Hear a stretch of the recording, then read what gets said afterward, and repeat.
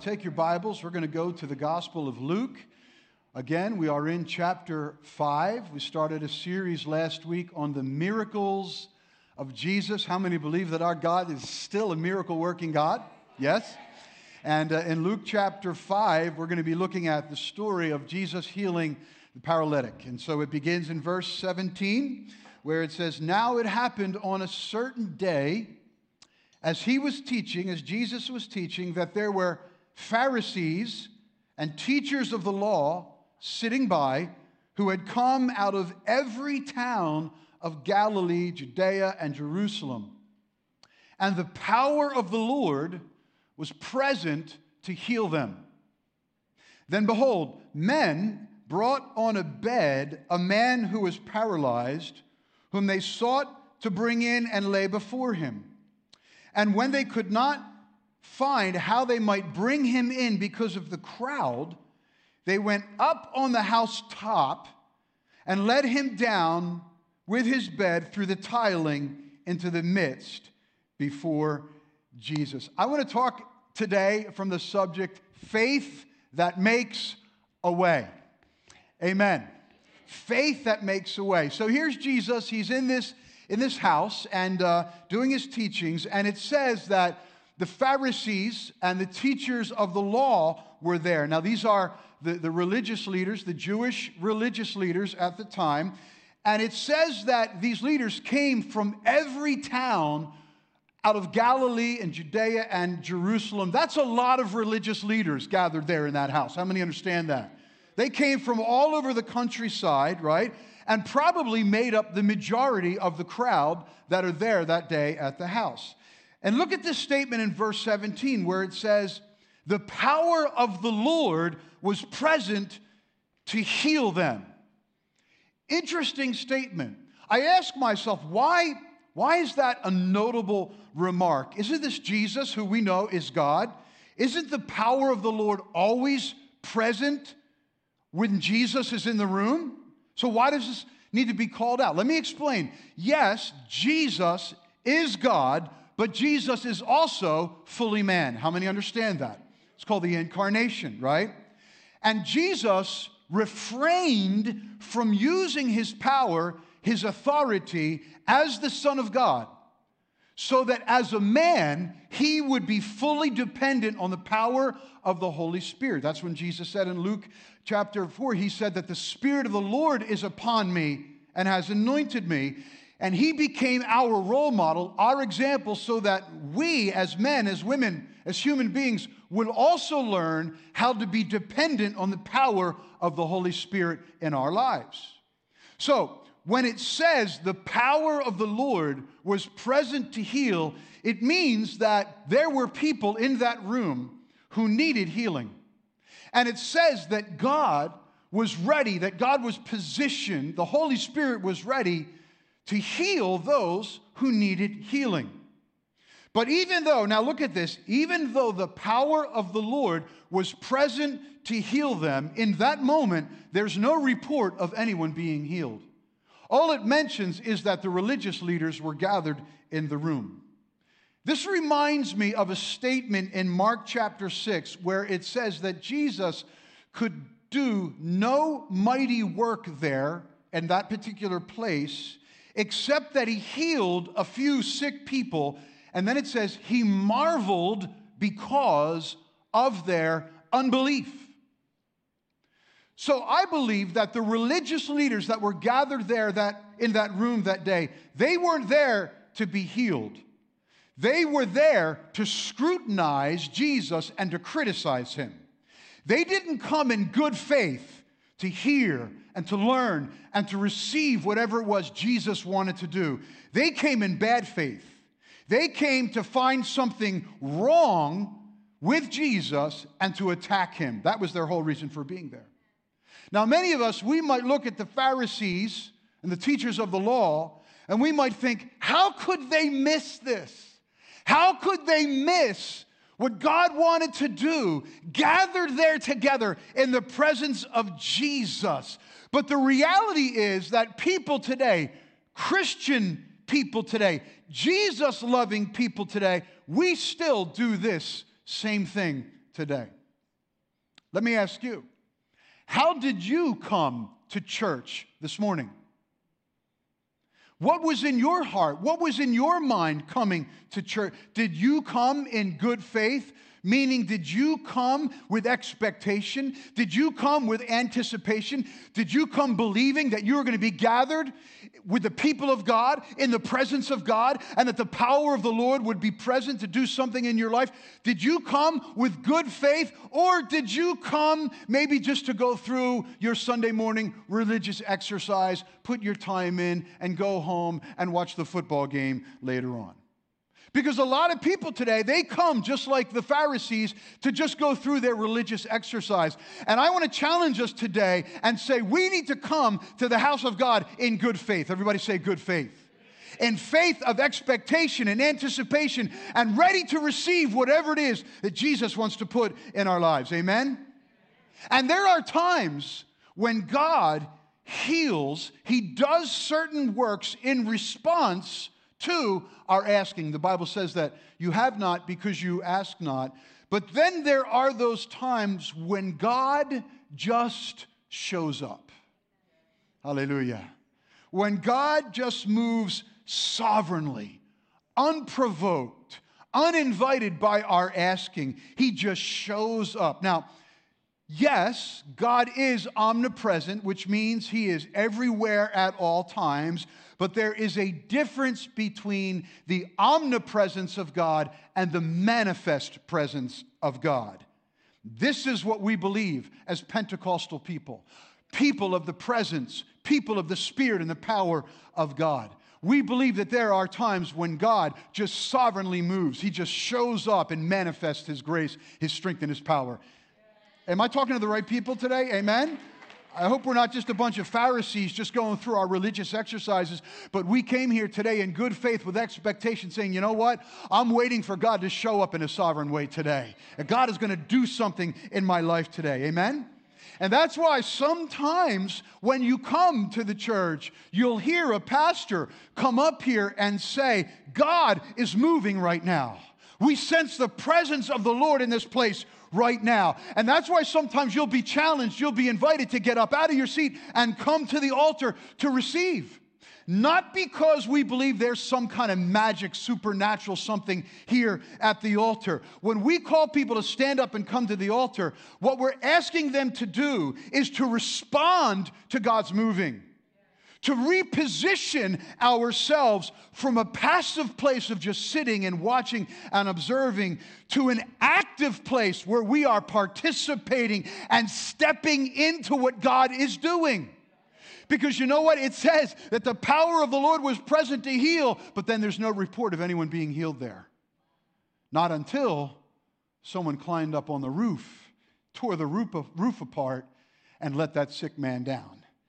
What happened? They didn't just passively sit by out in the yard saying, well, if God wants them to be healed. No. They stepped in. They became active. They got involved. Amen? They asserted their faith. They provoked God. They invited God to step into their situation. Amen? Don't be a Pharisee. Come on, tell somebody that, all right? Don't be a Pharisee. Don't come to church to just go through your religious duty without expectation or anticipation. Come like those 4 men carrying their sick friend, hallelujah, who said in their hearts, if we can just get him to Jesus, if we can just put him in front of Jesus, if we can just have Jesus there in His presence and touch Jesus with our faith, something incredible is going to happen. This is what we do as people of faith. Amen? We believe in a living God who's still moving in the lives of His people today. So it says there in verse 19, they brought their paralyzed friend to Jesus. And then it says, and when they could not find how they might bring him in because of the crowd. So here they are. They come to the house, and as they heard Jesus was there, they get there, and they see that the house is completely engulfed in a crowd of people. The door is blocked, the windows are blocked. And note this, that most of those people, I believe, was religious leaders, were the Pharisees and the teachers of the law who heard where Jesus, and they all came from every city, it says, out of Galilee, Judea. I believe most of those people were the religious leaders. Now, don't miss the irony of this picture.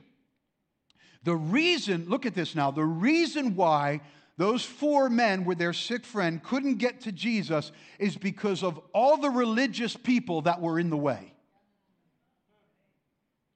Out of every town of Galilee, Judea, Jerusalem, they filled the house. The Pharisees filled the house. They surrounded the house. They were out in the yard. They were peering through the windows. And it's ironic, it's tragic that religious people prevented those men from getting their sick friend to Jesus.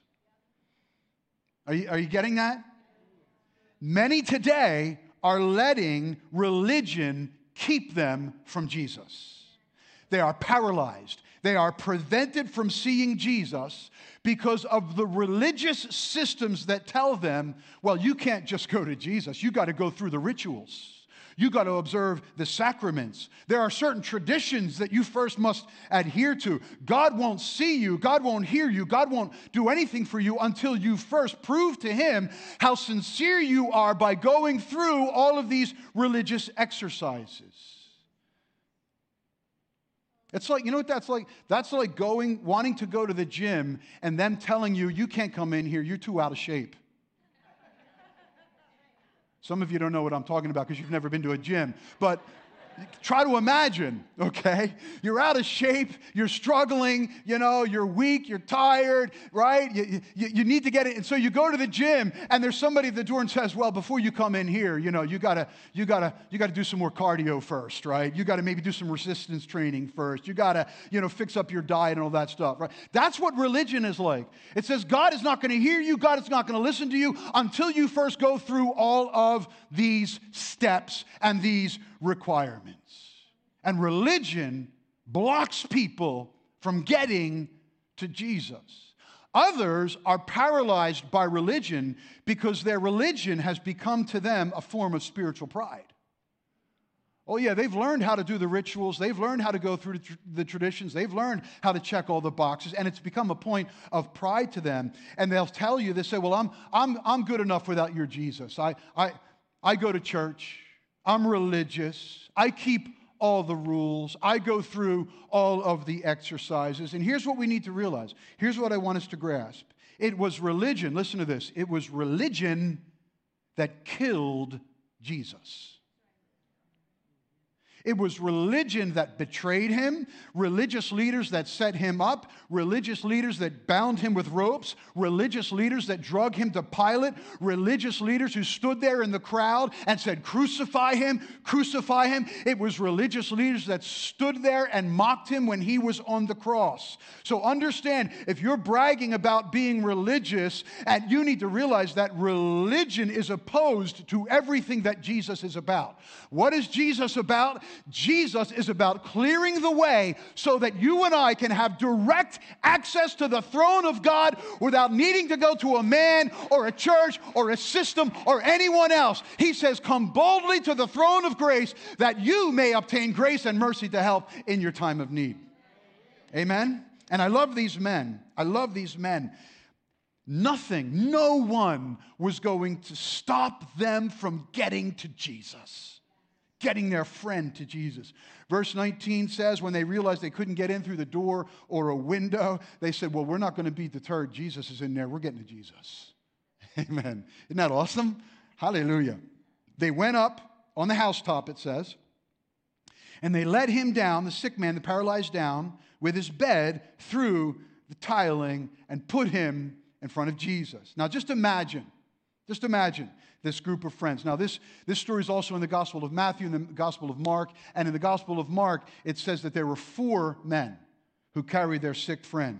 So they get to the house, it's too crowded, right? And they take him up to the roof. Now understand how the houses were built there. Most houses there would use the rooftop as another room of the house. And so there would be a stairway that would go up the side of the building, right? It'd be easily accessed. And so they took their friend up the stairs, took him up to the roof, right? And they realized Jesus is right below us. Hallelujah. There's just a little bit of roof between us and Jesus, and nothing's going to stop us, not even this roof, right? So they start pulling away tiles and digging through, the mud and the straw that's making up that rooftop. Now imagine you're one of the people on the inside of the house. Imagine that. Here you are, you're with Jesus, right? You're listening to Jesus teach, and you're hearing this scratching and this scraping up in the ceiling, right? And then dust starts falling down, right? And then a small hole appears and some light shines through, and you start seeing fingers and hands coming through these holes in the roof, right? And before you realize it, pieces are being pulled away, and clouds of dirt and dust start to fill the room, and the hole gets bigger and bigger and bigger, and finally you can make out that there are 4 guys up there, and they've got a 5th guy who's in a stretcher, and suddenly the stretcher starts to get lowered into the room off these ropes, right? And it descends, and it lands right on the floor, right in front of Jesus. Hallelujah. Thank God for those friends. Amen. Thank God for those friends who would not be deterred, who would not be discouraged, who would not be put off, who had a Now listen, they had a determination to get their friend to Jesus. I don't know about you, but I'm thankful for friends that I had who were determined to get me to Jesus. I wasn't born saved. I wasn't born in the church. I wasn't born into a family that served God. Right? I was born into a secular family, and I didn't know Jesus. And I spent my younger years not knowing Jesus, but I had friends.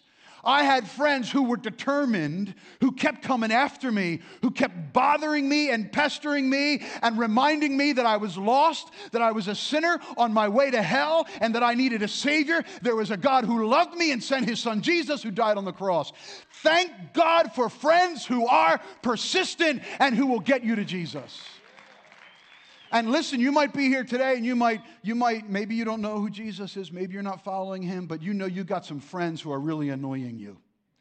In fact, the only reason you're here today is because you're hoping that this will finally get them off your back.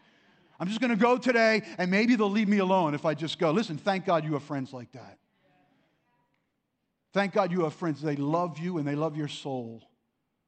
And they want you to hear the truth, and they want you to know that there is a God who passionately loves you. And that God, who has done everything that He can do to cleanse your soul of its guilt and wipe the sins away from your life and deliver you from an eternal hell. And they are fighting for your soul. Hallelujah. Thank God for those friends. God, give us, amen, church, that kind of passion for the broken and the wounded and the spiritually paralyzed that are around us. Because listen, we are surrounded by paralyzed people. Maybe not physically, but spiritually. Spiritually, unable to get to Jesus. Unable to find their way to the truth. Groping about in the darkness. Maybe they're blocked. They're caught up in religion. The Pharisees are in control of their lives. There's too much resistance. And they need someone. They need someone who has faith, hallelujah, that won't give up, that continues to go after them, not only in prayer, but in sharing the gospel with them. Amen? Amen? We need to be that kind of a friend, yes? Now, we don't know anything really about this man on the bed, except that he was paralyzed. The Greek word is paraluo. It means simply paralyzed, that he could not make use of his appendages. We don't know how he became paralyzed. Was he born with a disability? Was he severely injured in an accident? Did a disease attack his nervous system later in life? Some commentators believe that he was the victim of a very, very common disease, a communicable disease, very common back then, called syphilis. Now, syphilis is a sexually transmitted disease that many people had back in those times, and there was no cure for. Antibiotics were not a thing yet. And it ravaged the body, led to paralysis and eventually death. And worse than that, because syphilis is a sexually transmitted disease, it brought public shame to the victim. Public shame. In fact, people who were suffering from that disease would become outcasts in society. They would become rejects. People didn't want to be around them. They saw them as people that were, immoral and ungodly. And in a highly religious culture like Judaism, no one wanted to be associated with people like that. Now, the reason why commentators, now understand, I'm not saying I know this for certain, okay? This is my own speculation, okay? Our purist preachers would say that this is eisegesis right now, right, Pastor Dylan? Right? But it's a fair speculation to make, and they make this speculation about him because of what Jesus said to him. In verse 20, he saw their faith, and he said to the man, he said, "Man, your sins are forgiven you." Now, wait a minute. Sins? Who's talking about sins? We're not asking about sins. We didn't bring him here, right? If I was one of the four, I'd say, we didn't bring him here because of his sins. We brought him here because he's paralyzed and he needs healing. All the people could see was that this was a man who couldn't walk and he was paralyzed, right? But Jesus saw a deeper condition that this man was struggling with. He could see that this man was paralyzed spiritually because of his guilt and his shame from sin. Now, did he have syphilis? We don't know. Was he an outcast of society? We don't know. Was he a prisoner to shame and guilt and embarrassment? We don't know. But Jesus knew something about this man that we don't know, that his first, primary, greatest need was a need for forgiveness. He didn't start out with healing. He started out with healing for the man's soul, for his mind, for his emotions. And this is the healing that all of us need. You may not be physically paralyzed, but many, many people today are spiritually paralyzed. And they need healing in their souls, healing in their within from the curse of sin and the scars and the shame and the guilt of the sin that they carry. There's a brokenness in our souls. Amen? A brokenness that we are all born with. A brokenness that each of us is dealing with in our lives. The book of Romans says, all have sinned and fallen short of the glory of God.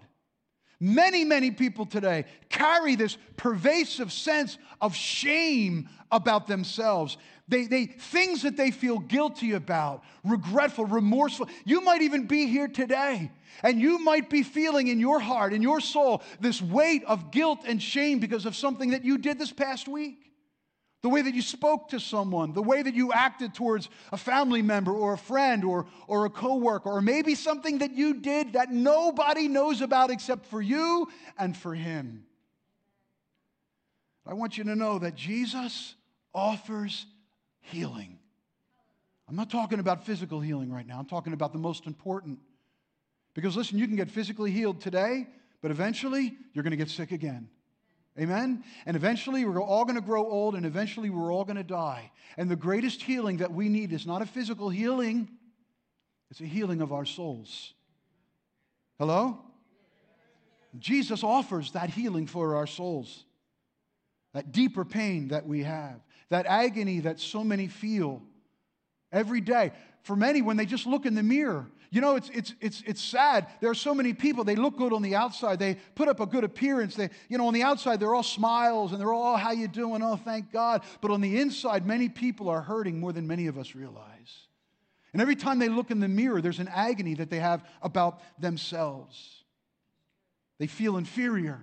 They come into a place like this, they can hardly stand it because they look at all the people around them, they feel inadequate, they feel deficient somehow, that there's something about them that's broken when they compare themselves to everyone else. They feel invisible in the room. They feel unlovable in the room. And you know what the world does? The world will tell you, oh, you know what you need? You need more money. You need better clothes. You need to change your hair color. You need more makeup. You need a better education. You need a job.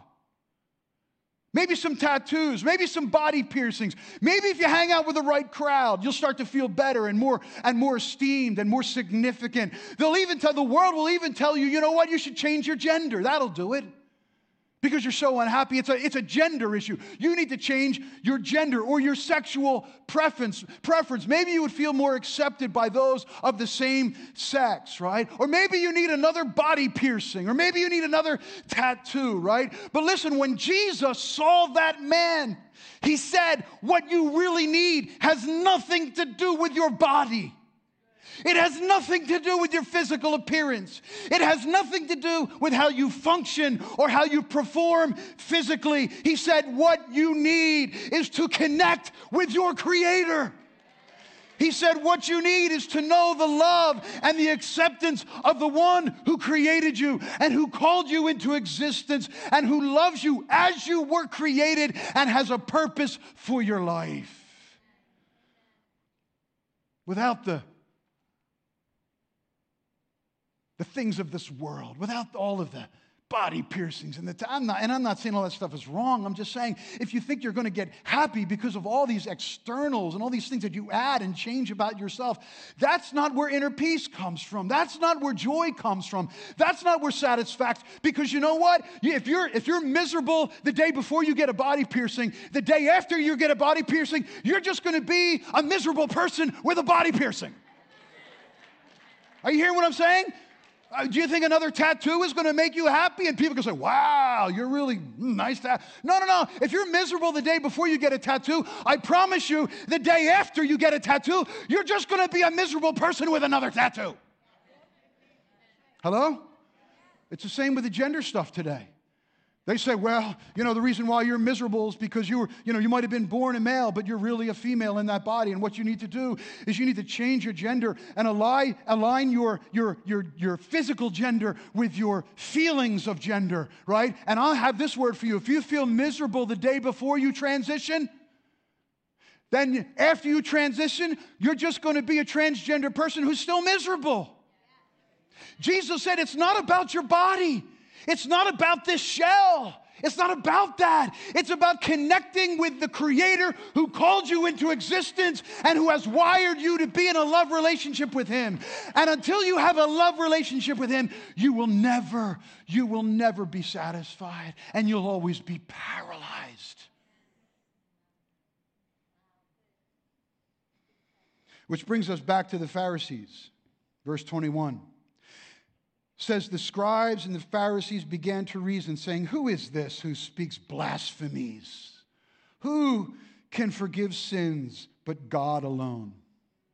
Now, in one sense, they are absolutely correct theologically. No one can forgive sins but God alone. No man can forgive sins. No religious leader can forgive sins. No priest, no cleric in a confessional, no church system. Only God. Let me say it again. Only God can forgive sins. But the Pharisees didn't get it. They didn't understand that this was the one who alone had the authority on the earth to forgive sins. Because Jesus is the living God. Jesus was the one at the beginning who said, let there be light. Jesus was the one in the burning bush who said, I am the great I am.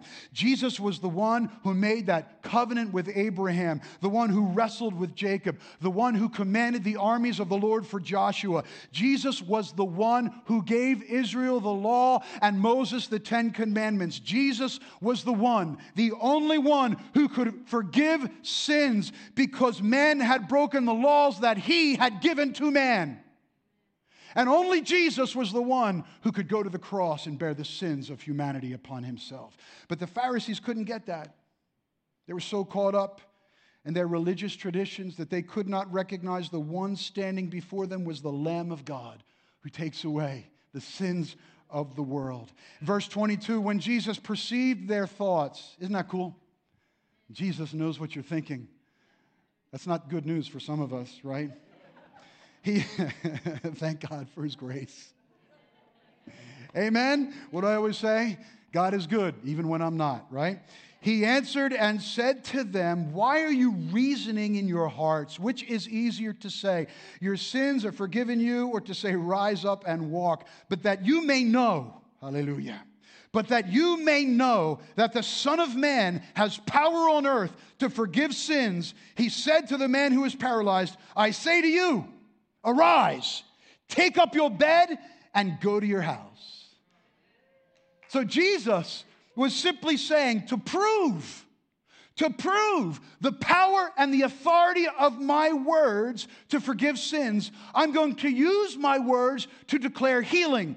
And when you see that my words have the power to heal this man's body, you can also know that my words have the authority to forgive this man's sins. Hallelujah. Not only did this prove His power on earth and authority to forgive sins, it proved that He was and is the Son of Man, the Messiah, God in the flesh. Look at verse 24. He says that you may know that what does He call Himself? The Son of Man. This was a term that the Pharisees would have been familiar with. It came from the prophet Daniel in Daniel 7:13, who described this. Daniel described prophetically, he saw, and he described the Son of Man as one who would come in the clouds and would be given dominion and glory and a kingdom, that all peoples and nations and languages should serve Him, and that He, the Son of Man, would have an everlasting dominion that would never pass away. Hallelujah. Make no mistake. Jesus was being very clear about who He claimed to be. He was saying that He was the long-awaited Messiah, the great I am, the King of Kings, the Lord of Lords, the Alpha, the Omega, the eternal, omnipotent, almighty God. Hallelujah. And then that paralyzed man in verse 25 says, immediately he arose up before them, took up what he had been lying on, and departed to his own house, glorifying God. I bet he was glorifying God. Hallelujah. Amen? Amen. In fact, I think he probably was running, skipping, dancing, and jumping the whole. I know it doesn't say that there. Pastor Dylan, some more eisegesis, okay? I'm sorry about that. I don't know what you might be paralyzed by today. Maybe your body is racked with pain, ravaged by disease, and you need healing. Jesus is a healer. Maybe you're stuck in shame and guilt and these agonizing feelings about yourself. But I want to challenge you. I want to invite you. It's time to pull the tiles off the roof and to push past all of the religious people and the religious systems and all those external requirements and come to Jesus just as you are. Bring your bed right in to the presence of the King. I know that bed that has held you bound, that bed that you have lied in for years, that bed of misery and agony and pain and suffering. Bring it all right to the feet of Jesus. Are you hearing what I'm saying? You don't need to clean yourself up first. You don't need to get your act together first. You just come to Jesus just as you are. Hallelujah. He's not ashamed by you. He's not disappointed by you. He's not angry at you. He is not judging you. He is not condemning you. He knows why you're in that bed. He knows how you got there. He knows what happened to you, what you have been through. You don't need to feel embarrassed, ashamed, condemned, unworthy, or guilty in the presence of our King. Jesus said, "Come to me, all you who labor and are heavy laden, and I will give you rest. Take my yoke upon you, and you will find rest for your souls, for my yoke is easy and my burden is light. And so in verse 25, he left glorifying God. And let me say this, Jesus was the God that he was glorifying. Amen? That's important. It doesn't say that he left glorifying the healer or the forgiver or the savior or the provider. It says he left glorifying God. Let's be clear. When we come to Jesus and he accepts us as we are, we don't just come for healing and forgiveness. We come to make him Lord of our lives because Jesus is Lord. And that's the only way he comes in. And this is where many people get stuck, right? People say, oh, I love Jesus. Oh, I've accepted Jesus. I prayed that prayer. But they only know him as the forgiver. They only know him as the healer and the provider and the prayer answerer. And they don't truly know him as Lord, where they have laid down their lives before him.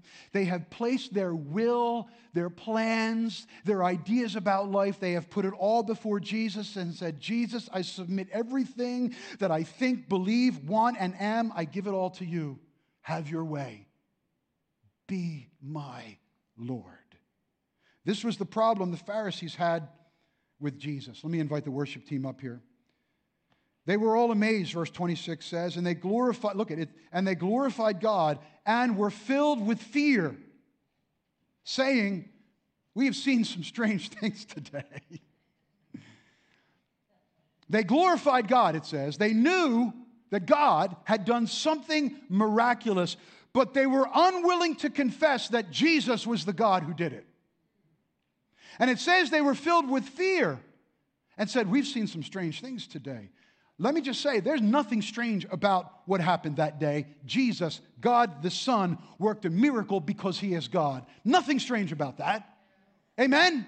When you know and understand who Jesus is, it's not a strange thing when somebody gets healed.